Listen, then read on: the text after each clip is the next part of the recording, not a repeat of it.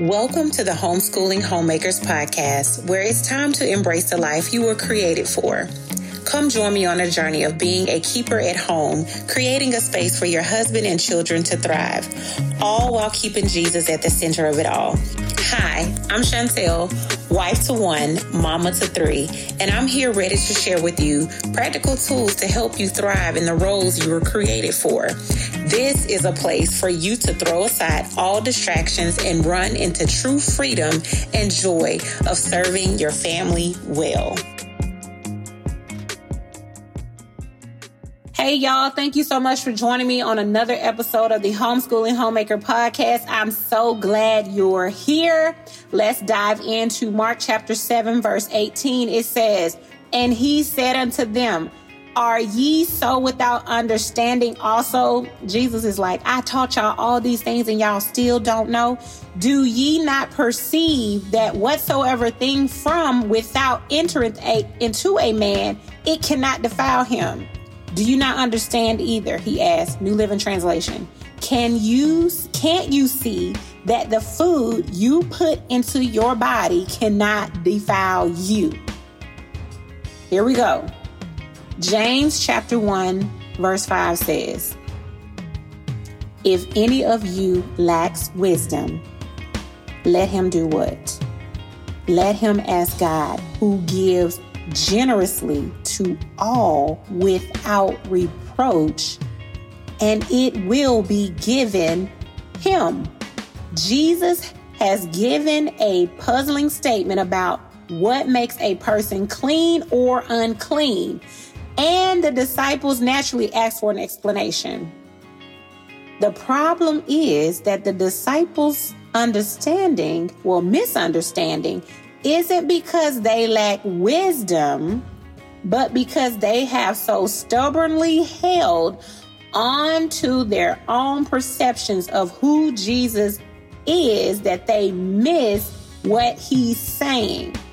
Without understanding comes from the Greek root word, all right, y'all, asinitos, which means senseless or unintelligent. Jesus isn't asking the disciples if they're having difficulty weaving all the threads together into a new complicated theology. He's asking in deliberately shocking fashion, are you stupid? Yes, y'all. Go back and read it. This isn't the difficulty of a learning disability or the confusion of someone faced with a difficult topic. This is the foolishness of people who have hardened their hearts to the truth. Mark chapter 6, verse 52.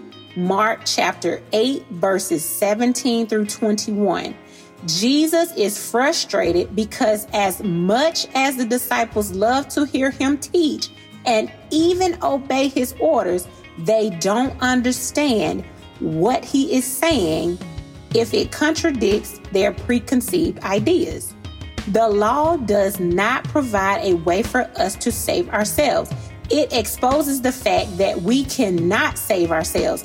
Adding rules to the law, as the scribes and Pharisees do, not only doesn't save, it takes authority away from the law.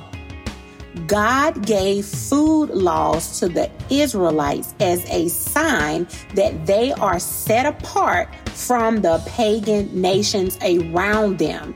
Non-kosher food is called unclean, but those who eat it are not called unclean.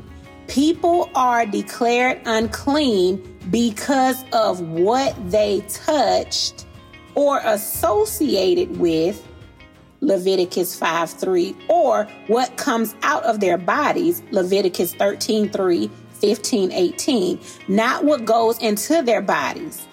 In fact, the Old Testament doesn't even give a punishment for eating unclean food.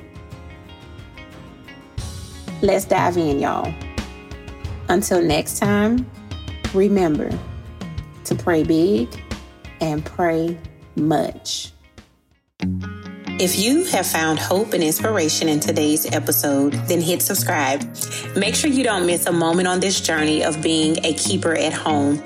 I am so grateful for you, and I cannot wait to see all that God has in store for you.